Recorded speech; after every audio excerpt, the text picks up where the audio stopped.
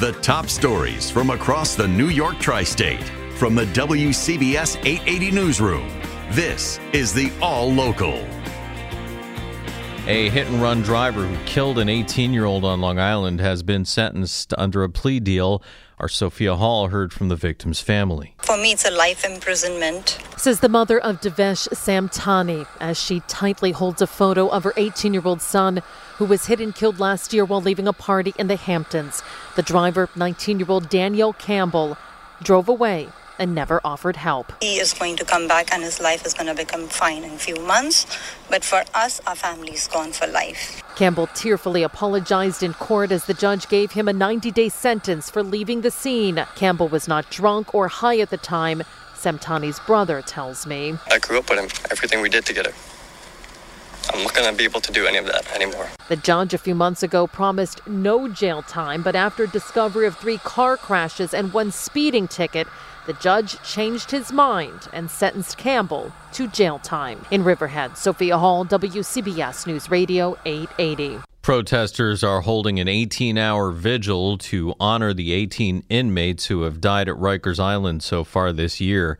This protester says her son, Brandon Rodriguez, died in solitary confinement last year. It's only been 15 months. It's very difficult, but if I don't fight for my son, who is?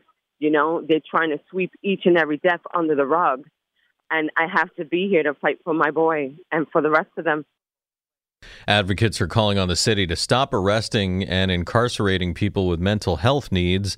The rally in City Hall Park continues till 11:30 tonight.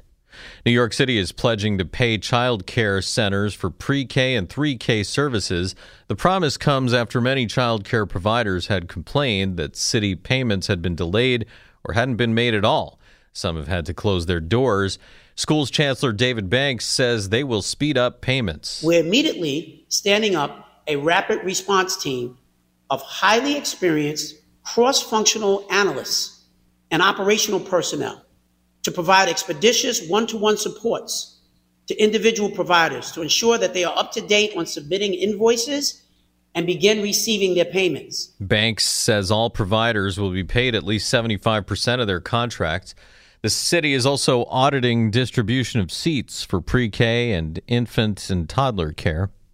The NYPD says the same person who vandalized Cardinal Dolan's residence is suspected in 2 other church attacks. Saturday, a flag torn down, doors vandalized at All Saints Episcopal Church on East 60th Street. An object later thrown at the Archdiocese offices on First Avenue. Police believe 28-year-old Juan Velez was behind them and that he was seen on surveillance throwing a wrench through the glass doors of Timothy Cardinal Dolan's residence Friday. You know, you wonder, boy, if you're not safe in your own home, where are you secure? Cardinal Dolan speaking with NBC4. He wasn't home when the glass was shattered, but says he now feels more of a connection to New Yorkers. This might help me connect better with the people of this city because so many are apprehensive.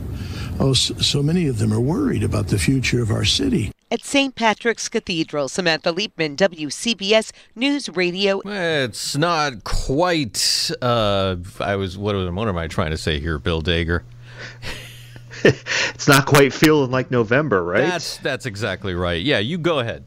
Yeah, Shok, this feels more like May out there than it does November. The next couple of days, these temperatures going well into the 70s will even challenge record highs.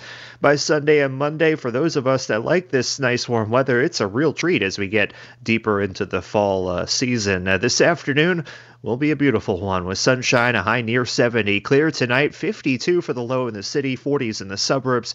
Even some low clouds and fog around late tonight into tomorrow morning. Later tomorrow, sunshine, 70. Saturday, patchy fog, then partly sunny, 74. And we may go even warmer than that by early next week. Right now, temperatures range from 59 at Bridgeport to 66 already in Lawrence. Mostly sunny at 64 in Midtown. And Ashok, we're going up to 69 today.